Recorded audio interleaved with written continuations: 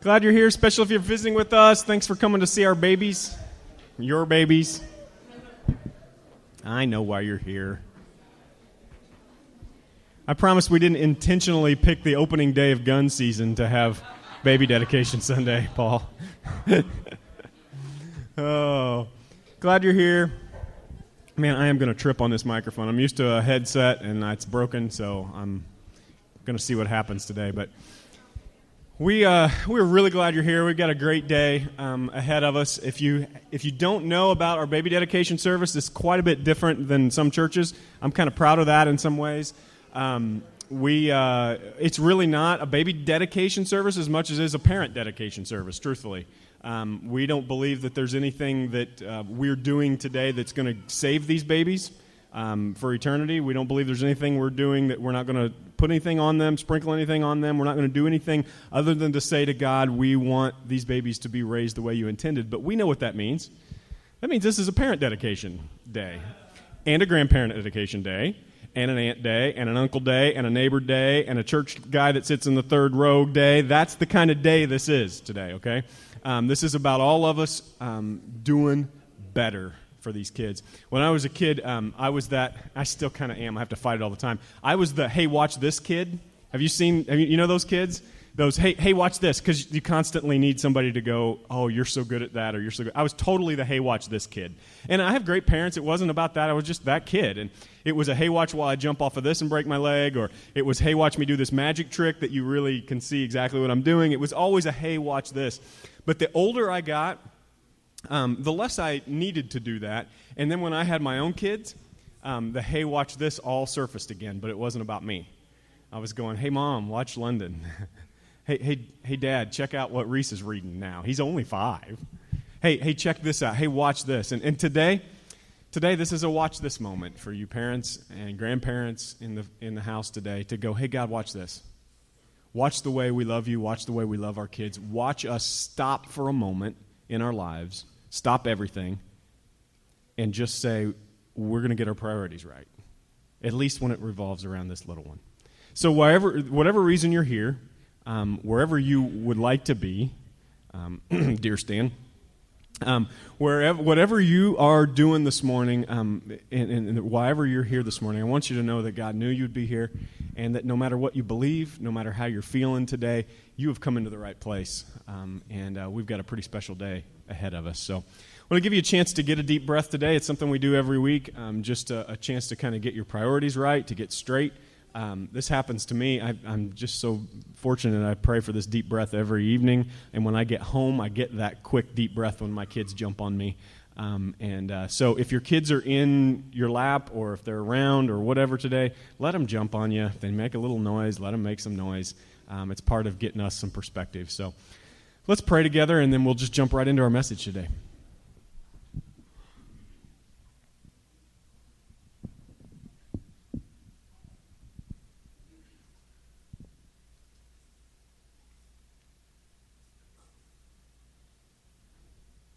God, we thank you for the way that you take care of us. Thank you for those little noises in this room.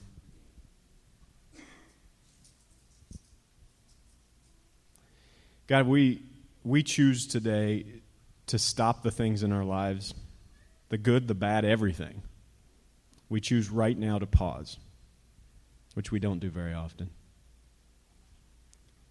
And God, I pray that you would give us some perspective in this place, that you would kind of sweep into this room today. There are many of us in this room who have doubts about whether you exist. There's some of us in this room that know you exist or feel like you exist, but would rather you not because we're so angry in some way. And there's a lot of us in this space today who know and have been shown over and over who you are, and we choose to live like you don't exist. And so we all pause today to get a restart.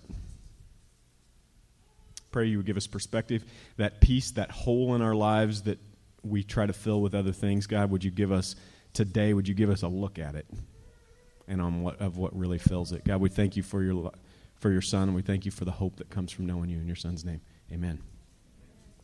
Starting a series today called All In, and I can't think of a better Sunday to start a series like this than Baby Dedication Sunday. Because like I said, I don't believe this is about baby dedication. I believe this is about adults dedicating to doing the right thing, to moving forward in their babies' lives. And we start the series called All In that is going to take us through the first of the year. It's actually, we're going to take a couple breaks around Christmas and Thanksgiving and those kinds of things. The series is going to take us through the first of the year and into, if you haven't heard yet, what we're doing around here in January. We're starting a new effort. This is not a sermon series. It's not something we do on Sundays. It's going to take us through 2014. The entire year of 2014 is, our theme around here is stronger. And we're going to get stronger in 5 ways: physically, emotionally, spiritually, relationally, and financially. We're all getting stronger in these 5 ways. We have a new website coming up. I'm working with programmers right now that's going to help you. You'll be able to log in and track your own progress. Nobody else can track it unless you want them to. But you'll be able to track your own progress. You'll be able to have every day these things that will help you along your way as we get stronger. And so that's part of that effort is going all in. And if you're here and you're kind of visiting with us, or maybe you're kind of kicking the tires on the Jesus thing, or maybe your girlfriend or your husband drug you here, I know how it goes. Whatever it is, then I just want you to stop for a minute. Maybe you looked at this and go, all in, isn't that like a poker, like a card playing term? That's not what I expected to see at church, but I want you to know, yeah, that is what I'm thinking. Now, there's a book called All In, and it looks a whole lot like this, and I've got some of my ideas out of it. It's by a guy named Mark Batterson, and if you want to know more about it, you can look him up and grab this book. But truthfully, I've read some of his thoughts, and some of them I like, some of them I don't. I'm going to use some of them, but I'm going to apply them to us as we talk about what it means to be all in. And I want you to know that if you consider yourself not a religious person, but maybe a God person, maybe a faith person, and you're not a religious person because you have been hit upside the head, maybe literally, by too many religious people in your life. Maybe at some point, over and over and over, as you run into Christian people or people who have professed a faith, that you have said, I don't know who God is or what He is, but I want to be as far from that person as possible, so I'm going to walk away from what they say God is. Anybody feel that? You don't have to raise your hand. I know it. I'm a preacher, and I feel it on a regular basis. And my guess is that when you run into those people, and the Bible talks about it, Jesus talks about it all the time in His ministry, He keeps walking up to people and accusing them of not being all in. And when you walk into somebody, when you step into somebody's life and they treat you in a way that is not Jesus-like, that is not the way God intends for us to treat, you have just experienced the life of someone who is probably not all in. Someone who, and if you are a Texas Hold'em player, I'm not going to talk a lot about that today, but if you do love to play cards, if you do know what poker is and you know the rules and you know what it's like, you know what all in means. It means everything I have sitting in front of me. Now, you know what all in doesn't mean? It doesn't mean a certain amount of money, a certain amount of things. It doesn't mean a certain amount of chips. It means whatever I have, I'm all in. You know what? You can't say when you're playing poker at the end and you feel like you've got a good hand or you're bluffing really well or whatever it is, you can't look at the guy in front of you and say, I'm all in except for this one token, one little chip. Now, you can put all of them out there, but you don't use the word all in because you're not. You can't say, you know what, I'm going to give everything I have except for this little thing. At that point, you're just betting a certain amount. You're not all in. And what I'm asking for today is for those of you who have in your life, over and over and over, found this to be true. You're going to think that this morning that I'm uncovering some sort of a church secret. But I want you to know this, that there are many, many Christians in our pews today, many, many people, and even one standing on the stage today, who has found over and over and over in life that it is not easier to be a Christian. That it is not more fun to be a Christian. That at times it is the harder choice. At times it is the sacrificial choice. At times it is the most grueling thing in our life. Now, if I were to end there, we'd all leave here depressed. But truthfully, here's the thing about it today. Partially, it's because we aren't all in.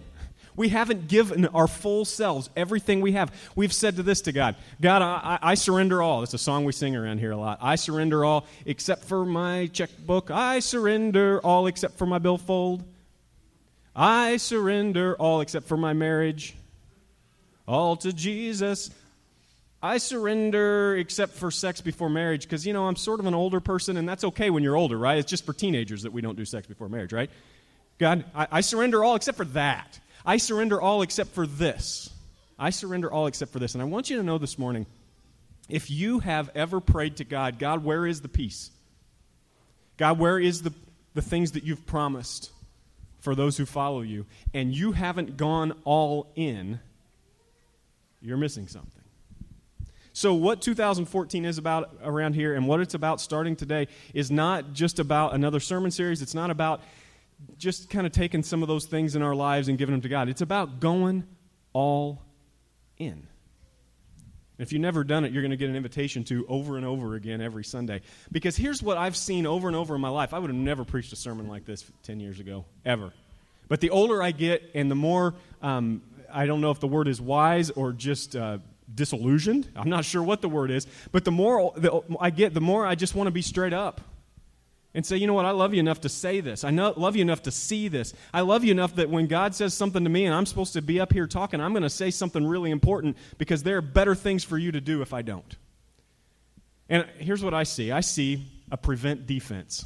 Now, if you're a man and you watch football, or if you're a woman and you watch football today, you know exactly what I mean about the prevent defense. If you don't, you're going to have to bear with me a bit. Because here's what the prevent defense is in football. This happens every Sunday. It'll happen all day today. What happens is a team, usually an NFL team, sometimes the college teams do this too, they get into a situation in the end of the game where they're ahead. They get in a situation where they're ahead. What has driven them, what has got them to that point, has been really good offense and really good defense. And they come to a point where the defensive coordinator and the coach, or some combination of the two, say, we need to change what we're doing. And instead of being aggressive, instead of being on our toes, instead of trying to get the ball and having sort of an offensive defense, we are going to get back on our heels and we're going to let the other team get some yards. We're going to let them get just a little bit of yards. And the whole idea is that we want to give them a little bit of yards. We want to keep the offense in front of us. We might even let them score. But it's just going to take them long enough, and they don't have enough time on the clock to score enough times to beat us. And you get this mentality. Now, I absolutely hate this. And I am totally that guy that watches a Colts game. You can ask Allison. She was at my house this week.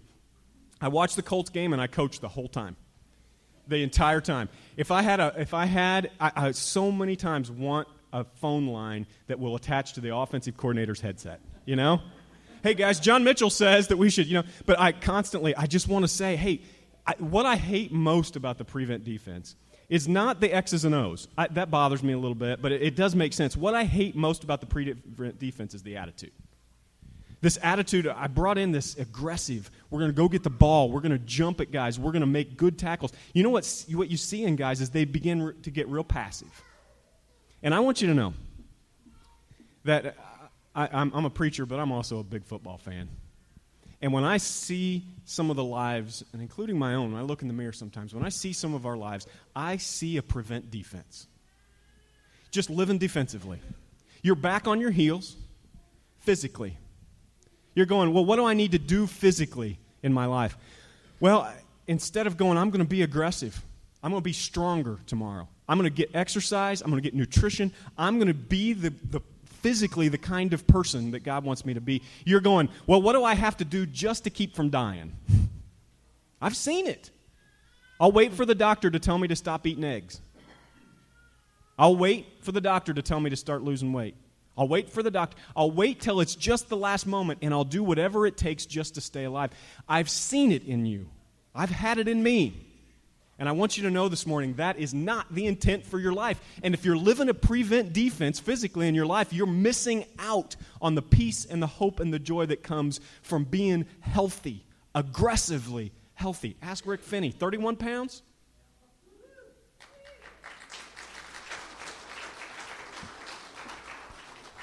$31 pounds. And that's not the prevent defense physically, people. Healthier, happier. Just talk to him after the service. He wells up with tears. I know that's a shocker. But he wells up with tears when he talks about this because there is something different when you're aggressive about your life and about making intentional changes financially. There are many of you in this place today that are in a prevent defense financially. You're just, whatever money you get in, you spend. Whatever comes in, you're just living. You're just making as much as you can out of the day. I'm going to take a vacation because, doggone it, I'm tired. And I'm so stressed, and financially I'm so burdened, I'm going to take a vacation. So you put $2,000 on your credit card, you spend all the money in your checking account, and you come back, and guess what? You're more stressed and more financially burdened than you were when you left, and there's a good reason for that. You're playing defense. You're on your heels. We are going to talk about a way around here to play offense, to get aggressive, to move forward, to be stronger with our money. Many of you are doing this with your marriages. You're playing defense relationally. Your marriages, your relationships. Guys, girls, you guys, people in relationships, you don't have to be in a marriage to be playing defense. I know what this is like. I did it. I'm divorced. I spent my first marriage playing defense. You know what that's like? Honey, how do I look in this dress? Great. And that's just the funny part. The not so funny part is coming home every night and just trying to keep things from blowing up. Just don't bring that topic up, because you bring that topic up and the whole house changes. So let's bury it. Let's push it down. Let's not deal with it so we can just survive tonight. We'll just play the prevent defense. We're not going to be so aggressive. We're not going to be so offensive in our life that we drive in to save this relationship, to deeply, at all costs, save this relationship. Around here, we're going to ask people, if you're all in. Many of you are playing defense relationally, physically, financially, spiritually. I know it. I know what it's like. I'm there. I've been there. And I'm not a priest. I can tell you, I'm there. You come to church and you go, all right, God, here's my to-do list. These are all the things I need this week. Done, done, done. Check those off, will you, God? Let me know progress. Progress report, God. How are these? How's my mom? How's this? It's not all for me. It's other people too. And I'm, God, how's... And then you go, you know what, God, I know I've been messing up on those things. And you feel like you're playing defense with your life spiritually. You're just going, I'm just trying not to sin. I'm just trying to not mess up in my life. I want you to know you're meant for more than that. You're meant for more than that. And emotionally, we're going to talk about how to play offense. We're going to talk about digging down deep into our lives and pulling out the stuff in our lives that does not belong. So many of us, and I'm talking to you, so many of us have junk in our life that we just keep pushing down. And we think it's not surfacing, but it's killing the people we love and the people around us. And we're going to get it out around here. We're going to stop playing the pre-event defense. And I'm going to mix metaphors. Because here's what Paul talks about. Check this out. Next slide. Oh, one back there. There you go. It's a full court press. Now, that's a basketball term. But I love the full court press. What I hate is that you're usually behind when you start it. But in basketball, it's the fourth quarter. It's the end of the game usually because you can't keep it up the whole game. But it's this aggressive, I'm going to get the ball from you. I'm going to do what I want to do. I'm not just sitting back on my heels waiting. And Paul says this, I press on to reach the end of the race and receive the heavenly prize for which God, through Christ Jesus, is calling. Paul actually uses a phrase there that comes from horse racing. He says, I press on, I move. It's like this horse's neck is stuck out across the finish line in front of the others. Like I'm pushing on, whatever I can do. I've been praying for you this week, moms and dads who are here with their babies. Grandparents, your babies too. You change their diapers, they're your baby, let me tell you. So dads, that means get on it. That's what I'm saying. But I've been praying you this week that you wouldn't play defense with these little babies. Don't just try to protect them. Don't just change their diapers, get them to bed. Have another day. You drive into their life. You be offensive in their lives. I've been praying for you all week that you would press on in their lives, that you would push. Next slide. Because here's what I've seen over and over again, and many of you have seen this too. If you're a high school student or a college student or that age in the room, I want you to know this is a huge issue in your life. It happens to everyone. At some point, we all make changes, drastic changes. People call it the spiritual tipping point, and it's this moment when the pain of staying the same becomes greater than the pain of changing. You know what I mean? Let me give you an example. I've got a really good friend who's been addicted to pornography as long as there's been an internet.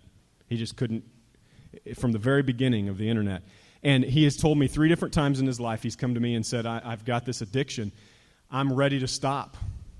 And my answer is this.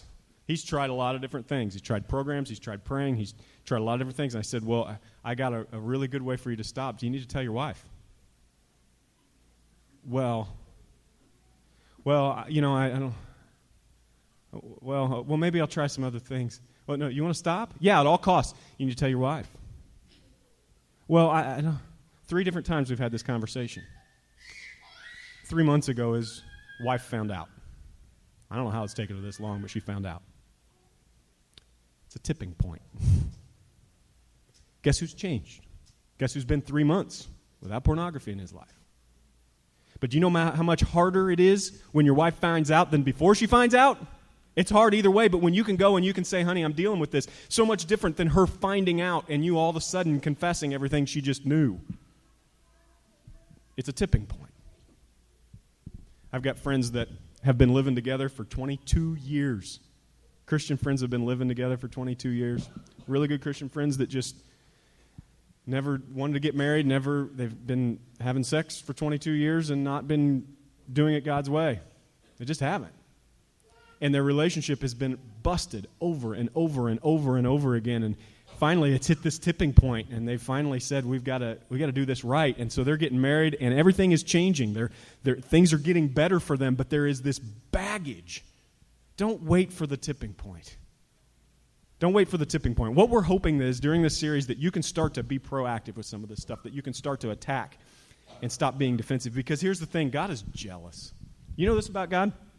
God is incredibly jealous. And he puts this thing in us. Listen to this, Exodus chapter 34:14. Do not worship any other God, for the Lord, whose name is jealous, the capital J, is a jealous God. He's not just jealous. According to this piece of Scripture, he's jealous. He is a jealous God. And you belong to him. He created you to belong to him. You know, something happened when I got married. I stood on the stage with my wife, and there was this, just an amazing moment. I mean, Sarah's getting married next Saturday. This is going to happen on the stage, and I'm performing the ceremony, and something, when you say this is the way I want to do my life, and you put God in the middle of it, something changes. It makes you different. And God says it makes 2 people one.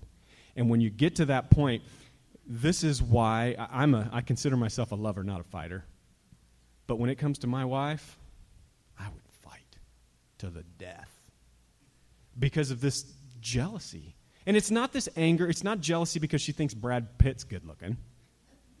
It's not that kind of jealousy.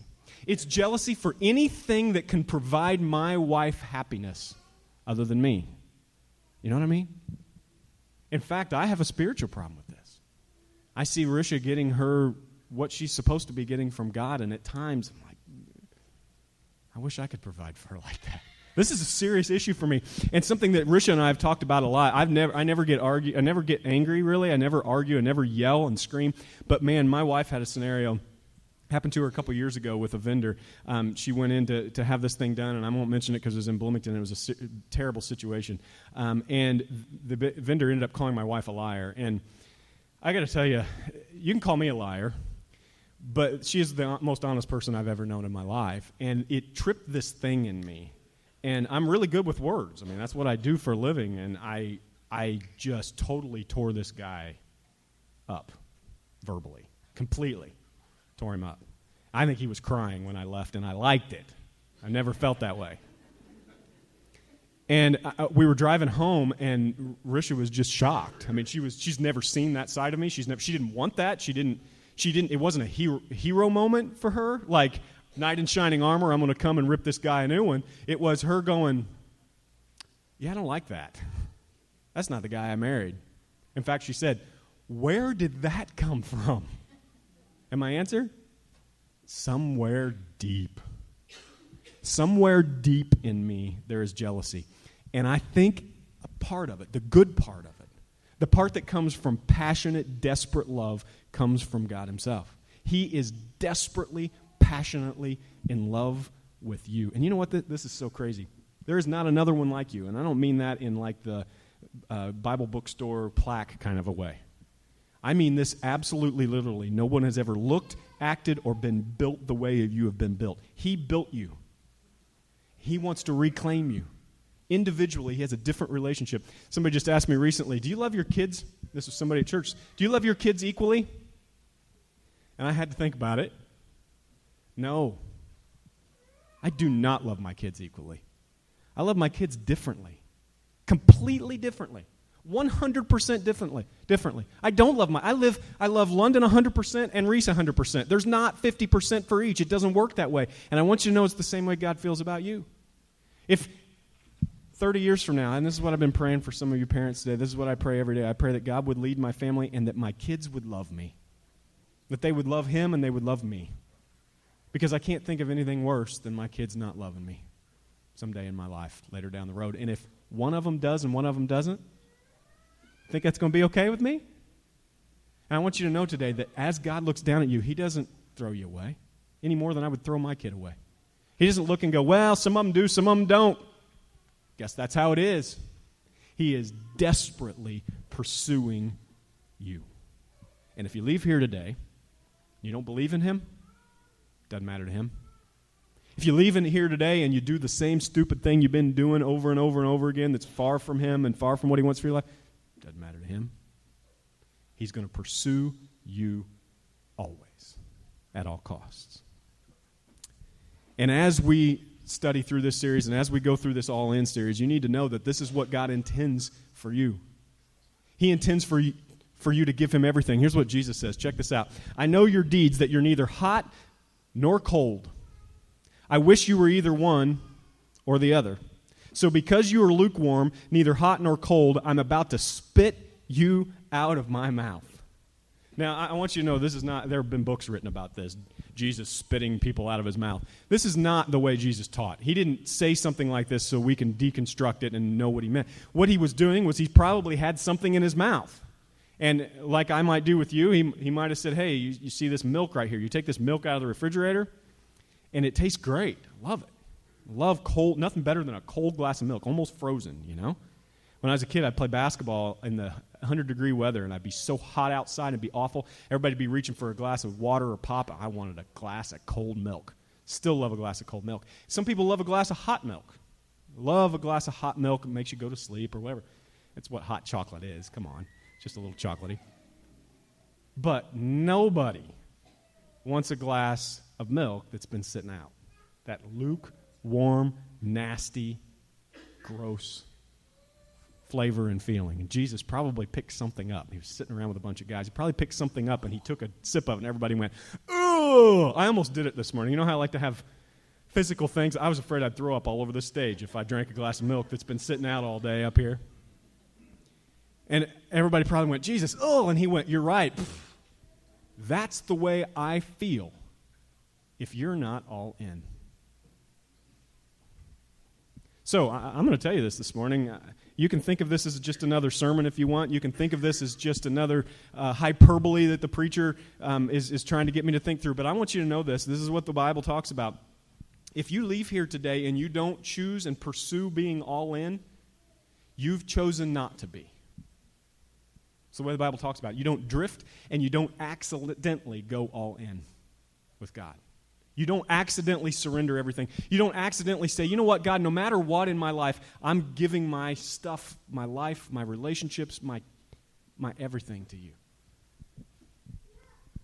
So it's time for some things to change. Being all in just flat means change. I put a butterfly up there for a couple of reasons. One, because it's Parents' Sunday, and the wives need a little, oh, moment, you know, it's a little, no, that's not why. The reason I did it is because of the butterfly effect. Have you heard of the butterfly effect? Not the movie. There's a movie called Butterfly Effect based on the butterfly effect theory. And it was discovered by this guy who was learning about the weather. And he had this weather simulator, which I think would be really cool. Basically, you can go in, you can simulate storms and tornadoes and earthquakes and all different kinds of things. You can simulate this stuff. And this was his life. And he would put in these different parameters into the simulator, and it would do things like the wind would blow at different directions and different speeds, and it would allow him to be able to see what the weather's doing, and kind of gives him a way to study it. Well, one day he went into the office, and he's got this number that he's plugged in for the wind over and over and over again. The same number. It's about 20 different characters long, and his thought when he walked into the room that day was, well, what if I just plugged in the first three? You know, and I'm not a math guy, so I don't know how big a difference that is, but he left off the last 15 or so numbers of this number that he was using this decimal that he was using for this, for the wind blowing in his little environment. And he left, and he let the computer do its thing. And when he got back, there were these incredibly violent tornadoes. These just crazy violent tornadoes going on in his environment. It was destroying all of his stuff, and he couldn't believe what had happened. He had just altered these tiny little numbers, and they had made such a big difference. And when he stopped it, he started doing some calculations, and he realized that in the real-world scale, that the number that he neglected to put in, that tiny little number, was about the equivalent of a butterfly fluttering its wings on Earth. Now, this is really cool. You didn't expect to hear this at church today. Butterfly flaps its wings once, and it puts out a little tiny puff of air. That puff of air will and can be the catalyst for a tornado. This is the butterfly effect, and scientists have created it, or have created more and more opportunities to study it and to prove that this is an absolute thing that happens in our world, that one flap of a butterfly wing can have catastrophic events and can cause all kinds of things in life. And I want you to know today that if you walk out of here, and this is what I've been praying this week, and I kind of got a cold chill when I prayed about this morning. I said, God, what if the butterfly effect started today at New Life? What if today, God, if every person in this room just changed one tiny bit, just a little bit. Now, I'm talking about going all in, and that's where we're headed. But I want you to know that just the most minute change, God has created this in our world, just the most minute change in you can have an effect on everything in your life. You are one choice away from changing everything. I believe that with all my heart. It means, going all in means changing. It just does. It means changing your mind. Romans 12 says this, don't conform any longer to the pattern of this world, but be transformed by the renewing of your mind. Then you'll be able to test and approve what God's will is, his good, pleasing, and perfect will. It means changing your mind. It also means choosing a different path, changing your habits. It means absolutely changing your habits, just getting better at what we do. Now, I've been asked this question a lot lately, and I'm going to continue to ask it, so I'm just going to say what I believe is the answer right here, right now today, okay, so you can hear this. We've had a big conversation going on Facebook, and it's gotten into my email and even gotten into some of my spam because of words in it. It's gotten really heated when we talk about cussing. We've been talking a lot about it, and we're going to talk about it in this habits. What is cussing, and how important is it to God, and why should we or why shouldn't we, and why is it not a big deal for some people and a big deal for other people? Check this out. Jesus says this. He says, all you need to say is simply yes or no. Anything beyond this comes from the evil one. I want you to know around here that one of the things we're going to hit really hard are our habits that maybe aren't the worst thing in the world, but aren't leading us to good things. You know the words that we use, those words that come to our mind first? My son's got one right now. It drives me nuts. And it's not a cuss word, at least not in our terms, but it drives me nuts. He's using the word hate a lot. I hate that. I hate this. I hate that. I hate this. And I just like the word. I just don't like the word not because it's a bad word. I mean, it's a 4-letter word. No, it's a 5-letter word. But it's not the word, it's the attitude, right? It's this thing that it starts in him, and about I guess it was about a month ago, he started using it. And it just became a habit. Reese, do you want green beans? I hate green beans. I'm like, well, that was weird. I should probably say, hey, Reese, don't use that word. That's an ugly word. But I didn't. And I'm like, there's people over, and I don't need to say it. We'll just kind of ignore it, forget it happened. Well, then I was in the other room, and I hear him upstairs. London said, hey, Reese, you want to play a game? I hate that game.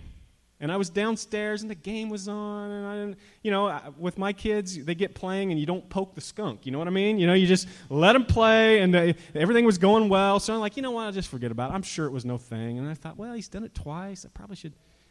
And then last week,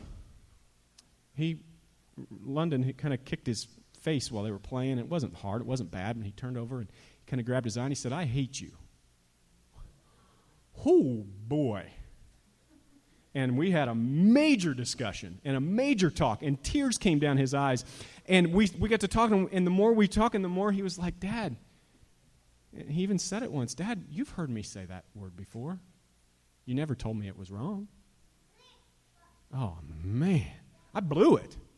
I blew it with that. He's right, over and over and over, because it wasn't convenient for me, and it wasn't really that big a deal. And I want you to know, I feel the same way about those of us in this room who have these mouths that are left over from our former life. Sometimes it can be cute. Sometimes it can be funny. Sometimes it really is like the best word to use to say how I'm feeling. But we got to change it. Not because it's the worst thing you can do, but because of where it's leading your head, where it's leading your habits. We got to change it. And it's part of what we're going to do. We've got to make these small changes. And this is the butterfly effect. If you leave this room today, maybe you've got a cussing problem. Almost all of us in this room do. So don't for a minute think I'm preaching right at you today, okay? I am. I'm preaching at all y'all and me. We all have this problem. Maybe it's not the F-bomb, although some of you got that one too. But it's something.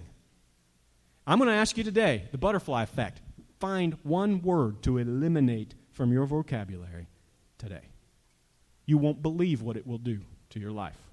You won't believe the butterfly effect it has on your life when you begin to remove that. And when you do, it brings momentum to your life. You'll go, oh my gosh, I got rid of that, and it changed my heart, and it changed this and this and this. I'm going to get rid of this one, this one, this one, this, and pretty soon you got a whole list of those words. And I'm telling you, it's the butterfly effect. We have to, if we're going to be all in, we have to change our habits. If we're going to be all in, we have to change our path. Check this out. My son, don't forget my teaching. Let your heart keep my words, for they will add to you many days and years of life and peace. Those of you who've been praying and asking me about peace, write this piece of scripture down. These words will add to your peace. Do not let kindness and truth leave you. Tie them around your neck. Write them upon your heart, so you will find favor and good understanding in the eyes of God and men. There's this obedience that has to change if we're all in. This going on the right path, doing the right thing at all cost, every time. My grandmother is an incredible cook. We call her Mom. She's in her 80s. She's got more energy than I do. I think she could run a marathon. Amazing woman. She's made these sugar cookies my whole life. Just these amazing little sugar cookies, and they're just nothing. But when I went to college, I was so desperate for Mom's sugar cookies. I took them for granted, and I called her one day, and I said, I got to have some sugar cookies. She said, well, I'll put some in the mail for you, honey. And I thought, well, but I want them right now. Like next day is not fast enough. And so she put some in the mail, and then she said, I'll tell you what, I'll give you the recipe. You can do it. I'm a college student in a dorm room. So I'm like in the bathroom, getting water out of the sink, and I'm trying to and I'm cooking the stuff in the microwave. I mean, by the time it was done, I was like, this is not even close. And I called Mom back, and I said, Mom, these cookies are awful. And she was almost offended. She said, my cookies are amazing. Everybody loves them. And I said, well, these aren't your cookies. These are awful cookies. And she said, well, let's go down through the recipe. What'd you do? I said, well, you said to refrigerate the batter first, right? And I see that once I get the batter done, I got to refrigerate it. She goes, yeah. I said, well, I don't have a refrigerator, so I just kind of set it outside. It's kind of cold outside for a while. She's like, John, stop. Try it again, follow the recipe, and call me back. We had that conversation 15, 20 times. Never got the cookies right. You know why? Because I didn't follow the stupid recipe. I finally got a phone call from her, and she's just going, hey, dummy. Don't expect Mom cookies if you're not making Mom cookies. You're making John cookies, and I don't want anything to do with John cookies. And if my wife were here, she would say, amen. I can tell you this right now. You want peace. You want hope. You want joy. You want a daughter and a son and a grandson and a granddaughter who make the right choices and don't do the same stupid things you did. You want a life and a house that feels different than your neighbors. You want financial freedom in your life. You want physical understanding of what it means to have peace and joy in your life. Then I want you to know you've got to start making God's cookies in your life. You've got to start following the recipe. Too many of us are coming to the back of that room and praying with me going, where's the peace? And I'm going, well, did you follow are you doing things God's way? Well, no. Well, my marriage is a mess. Well, are you doing life together God's way? No. My relationships are falling apart. Are you having sex before you're married? Yeah, but I was just kind of thinking that the life would taste the same even if I just change a few of the recipes. No!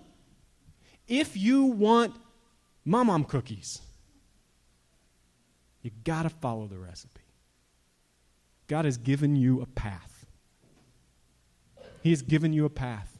And in 2014, starting today, if you want to be all in, you can get there. But it means following the recipe. I'm going to pray in just a few minutes, over the families, over the kids, moms, and dads. And we're going to come up here just so you know that, and you can start thinking about it. Yeah, you can do it. It's not a big deal. I do it every week. I'm going to get you up here, and I'm going to pray over you. But the truth is, I can pray all I want. And your grandparents and friends can pray all they want and help all they want. But what your child needs most is the recipe and some accountability. Okay, next slide. Finally, it means sacrifice. The band, you guys can start to come up. This was an amazing thing. Jesus had this party, and just so you know, Jesus' parties were different than most Christian parties. The Pharisees actually threw this party, and they invited Jesus to it, and that meant it was probably going to be a pretty boring party because the Pharisees were really boring people, and they were legalistic rule followers who made up their own rules. And so Jesus goes to this party, and when he gets to this party, it's a very boring, stiff party, and they're all sitting around the table. And a woman comes in who is a prostitute, which, by the way, she was not invited to the party. This party of people that are rule keepers and supposed to be religious people didn't invite a prostitute, and they're appalled that she walks in, and Jesus says, no, let her come in, and she comes in with this jar. It's called an alabaster jar. If you've been a Christian, if you follow the Bible, you've heard the story before, but maybe you've never heard it like this. She takes this jar, and a couple of the disciples start whispering to each other, do you know what that is? And it's this jar of perfume, and it's made of this stuff that was very, very rare at the time and incredibly expensive. Probably her entire life financially in this bottle. But it smells so good and it's so attractive that it was a big part of her prostitution. She put it on her and it made guys want her, and it was just part of who she was. And she had followed Jesus and found Jesus in her life, and so she took this jar of perfume, and all the disciples are going, man, if we could just sell that, do you know how much ministry we could get done?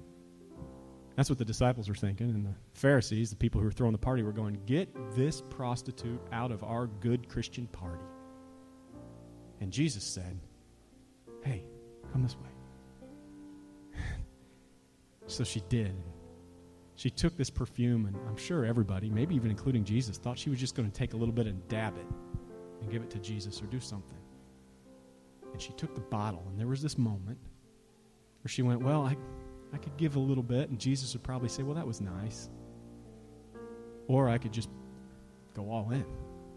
She took the entire bottle, poured it on Jesus, and some on her hair, and began to wipe his feet with it and worship him. She went all in. And at the end, a whole bunch of guys, disciples, just kept going, this is a ridiculous waste of money. And the Pharisees are going, get this woman out of here. Here's what Jesus said. Jesus said to her, I love this. He ignored all the idiots. He said, your sins are forgiven. The other guests began to say among themselves, who is this who even forgives sin? Jesus said to the woman, again, he ignored all the idiots, your faith has saved you. Go in peace. I'm going to ask you today, if you're all in. It's sacrifice. Now, you may not even know what it means yet. It's what we're going to study. It's how we're going to deal. It's a perfect day for you to do this when we brought our little babies in this place to go, yes, I'm all in. I'll give you an opportunity today to stop playing defense with your life. To start the butterfly effect. Just make one small change today that will lead to being all in. I'll give you a chance today to ask God if he will give you that same gift that he gave this woman. When she came all in, she said, God, everything I have is yours. Here it is. I think of the smell to her. It's prostitution. That bottle represented the junk, the old stuff in her life that she didn't want to be a part of anymore. She poured it out. Maybe you need to do that today. Maybe you just need to go, God, all this stuff in my life, I need to get it out. I need to get it out of the open and get rid of it. Whatever you've got today, right now is your chance. One change. One change today. and start the butterfly effect. Would you stand with us? I'm going to go to that back corner. If you want to pray together, I'll be there waiting for you.